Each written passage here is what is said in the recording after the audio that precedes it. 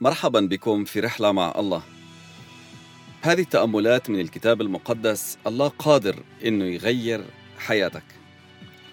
تأمل اليوم في عاموس الإصحاح 5 ومن العدد 14 حتى العدد 17. اطلبوا الخير لا الشر لكي تحيوا، فعلى هذا يكون الرب إله الجنود معكم كما قلتم. أبغضوا الشر وأحبوا الخير، وثبتوا الحق في الباب، لعل الرب إله الجنود يتراءف على بقية يوسف. لذلك هكذا قال السيد الرب إله الجنود: في جميع الأسواق نحيب، وفي جميع الأزقة يقولون آه آه، ويدعون الفلاح إلى النوح، وجميع عارفي الرثاء للندب، وفي جميع الكروم ندب لأني أعبر في وسطك، قال الرب. متذكرين التأمل المرة اللي فاتت؟ الرب حكى مرتين في 5 و6: اطلبوني فتحيوا، اطلبوا الرب فتحيوا، دوروا علي، ابحثوا عني وانتوا رايحين تعيشوا. في هذا العدد 14 الله بيقول لهم اطلبوا الخير لا الشر لكي تحيوا. رايحين تعيشوا، مش بس انه ندور على الله وشخصه بيجيب لنا الحياة، بيخلي الله يغير قرار الدينونة علينا والعقابات اللي جاية علينا وعلى أرضنا، لكن كمان نعمل الصالح، نعمل الخير، نعمل الحسن اللي الله بده إياه. ما بقدر أدور على الله وأكون في نفس الوقت بدور على الشر. ما بينفع أبحث عن الله واظلم المسكين واضطهد الناس الموجودين حوالي وبسرق وبرشي.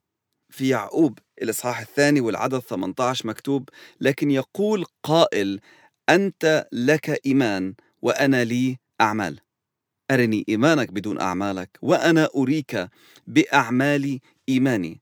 إيماني بأنه الله موجود، إيماني بأنه الله صالح وأن أنا بدور عليه وبدي ألاقيه، بيترجم في أعمالي. ما بقدر أقول أنا عندي إيمان لكن أعمالي ما بتجيب له المجد بالمرة، بالعكس بتخلي الناس تلعن المكان اللي أنا أجيت منه. في متى بيقول: فيرى الناس أعمالكم الحسنة ويمجدون أباكم الذي في السماوات. أعمالنا مرتبطة بإيماننا. لما الناس تيجي لنا وتحكي لنا عن ظروفها بيكون كثير مشجع لما نحكي لهم أنا رح أدعي لك، أنا رح أصلي لك، أنا رح أفكر فيك. لكن ما بكفيش، مرات محتاج منا إنه إحنا ناخذ خطوات عملية.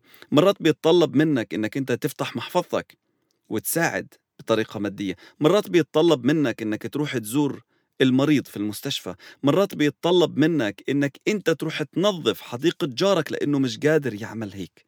مرات بيتطلب منك إنك تشتغل الشوفير إله. وري إيمانك بالأعمال. الله بده إنه الناس مش تدور عليه بس، لكن تطلب البر. في عنا مثل بيقول: الساكت عن الحق شيطان أخرس. أنا مش موافق طبعا على هذا الكلام. أول حاجة، الشيطان عمره ما طلب الحق. الشياطين دايما بتمشي ورا الشر، والإنسان مش شيطان. إحنا مخلوقين على صورة الله ومثله.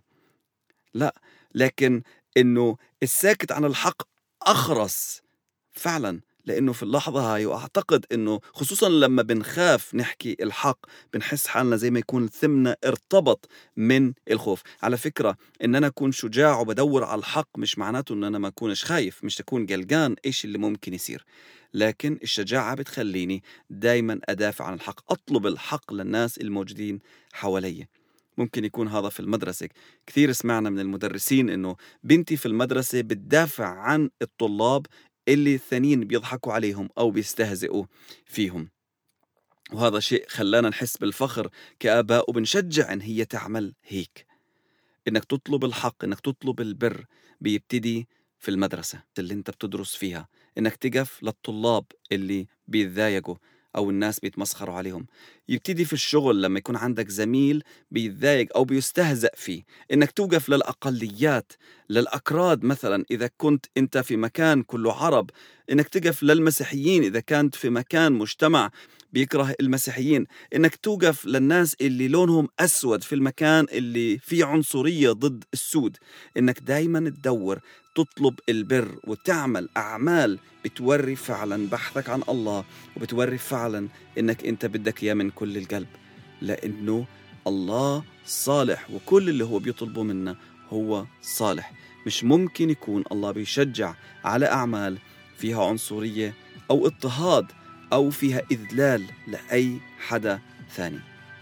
تعالوا نشوف وين إحنا نقدر نعمل فرق، وين إحنا بنقدر نعيش الصلاح والبر تبع الله، مش في ناحية واحدة بس لكن في كل نواحي الحياة.